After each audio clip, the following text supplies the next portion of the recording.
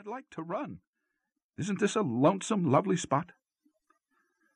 A campfire soon crackled with hiss and sputter, and fragrant wood smoke filled the air. Steaming kettle and savory steaks of venison cheered the hungry travelers, making them forget, for the time, the desertion of their guide and the fact that they might be lost. The last glow faded entirely out of the western sky. Night enveloped the forest, and the little glade was a bright spot in the gloom. The flickering light showed Mr. Shepherd to be a well-preserved old man with gray hair and ruddy, kindly face. The nephew had a boyish, frank expression. The girl was a splendid specimen of womanhood. Her large, laughing eyes were as dark as the shadows beneath the trees. Suddenly, a quick start on Helen's part interrupted the merry flow of conversation. She sat bolt upright with half-averted face. "Cousin, what's the matter?" asked Will quickly. Helen remained motionless. "My dear," said Mr. Shepherd sharply. "I heard a footstep," she whispered, pointing with trembling finger toward the impenetrable blackness beyond the campfire. All could hear a soft patter on the leaves. Then distinct footfalls broke the silence.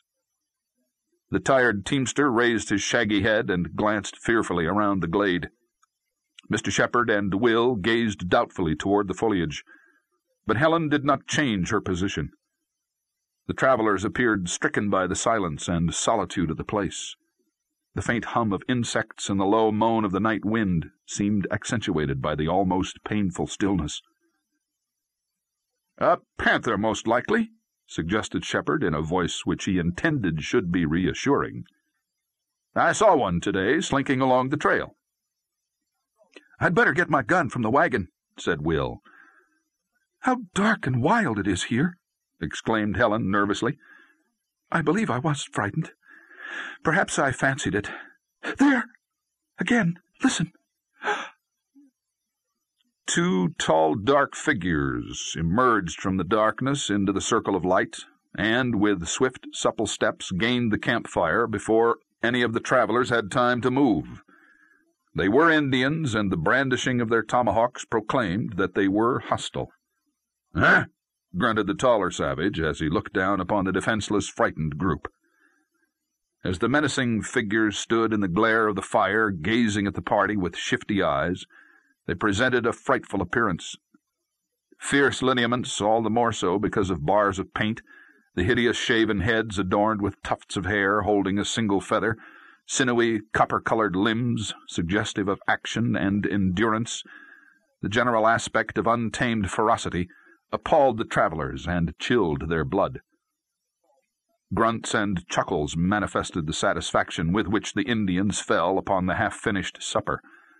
They caused it to vanish with astonishing celerity, and resembled wolves rather than human beings in their greediness.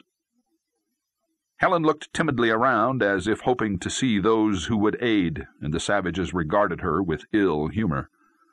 A movement on any part of any member of the group caused muscular hands to steal toward the tomahawks. Suddenly the larger savage clutched his companion's knee.